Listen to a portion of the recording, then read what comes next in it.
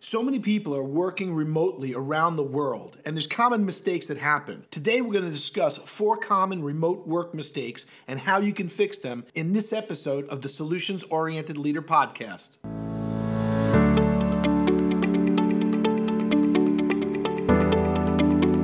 Welcome to the Solutions Oriented Leader podcast. I'm Dr. Rick Goodman, international leadership expert and author of the book, The Solutions Oriented Leader, your comprehensive guide to achieve world-class results. Each week, we'll be bringing you inspiring leaders and messages to help you develop your solutions-oriented mindset for success. So if you're ready to become part of the solutions revolution, let's get started right now.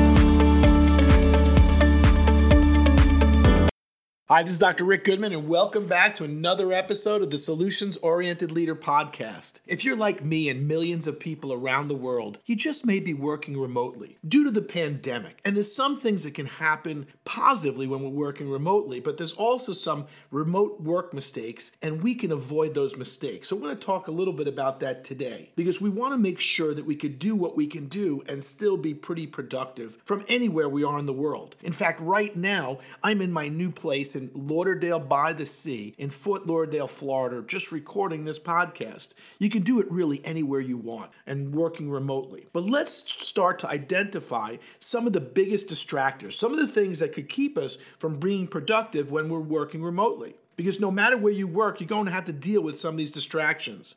But the distractions you face in your home office may be way different than the ones you encounter in the workplace. My advice is be honest with yourself. Take a minute to think through the most likely causes of distraction, the things that will trigger your wandering mind, get you off on a tangent. Often taking an inventory is the critical first step toward pushing these distractions out of your brain.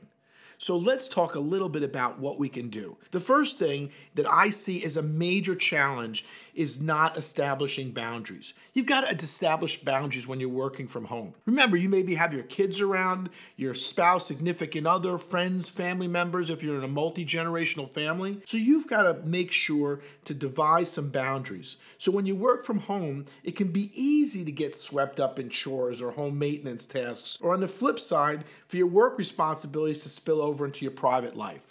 Just because you're home, your family may feel that you're not really working. So you could just do a little something around the house to help out. The simplest solution here is to make a schedule and stick to it pretty rigidly, clearly demarcating work from home life. If you can do that, if you've got a separate room and you can close the door, that makes it that much easier. Next is failing to have a good setup. You've got to be able to set up properly. So when I was setting up in my new location, selling my house, I had to make sure that I had everything that I needed. My computers, my microphones, make sure I had the right lighting, all the things that I would need in order to function and continue to run a business, even though I was at a remote location, something that wasn't set up perfectly. So you can work from anywhere, but it doesn't mean all environments are going to be conducive to productivity. Do you have a comfortable chair, the right lighting, enough space to spread out? So you've got to make sure to have that. Another thing to avoid is not knowing when to head back to the office. Sometimes it gets so comfortable working from home that your productivity drops and we start to get a little bit lazy. So on some days, working remotely is just not going to cut it. You're going to have to get into the office. You're going to have a difficult time focusing at home. And on those days, it's important to know when to throw the towel in and when to head back to your normal work area. Because if you're going to be working from home, and if you're not establishing, boundaries, if you don't have a good setup, if you're not identifying the biggest distractions, and if you really don't know when to head back to the office, you may have a challenge.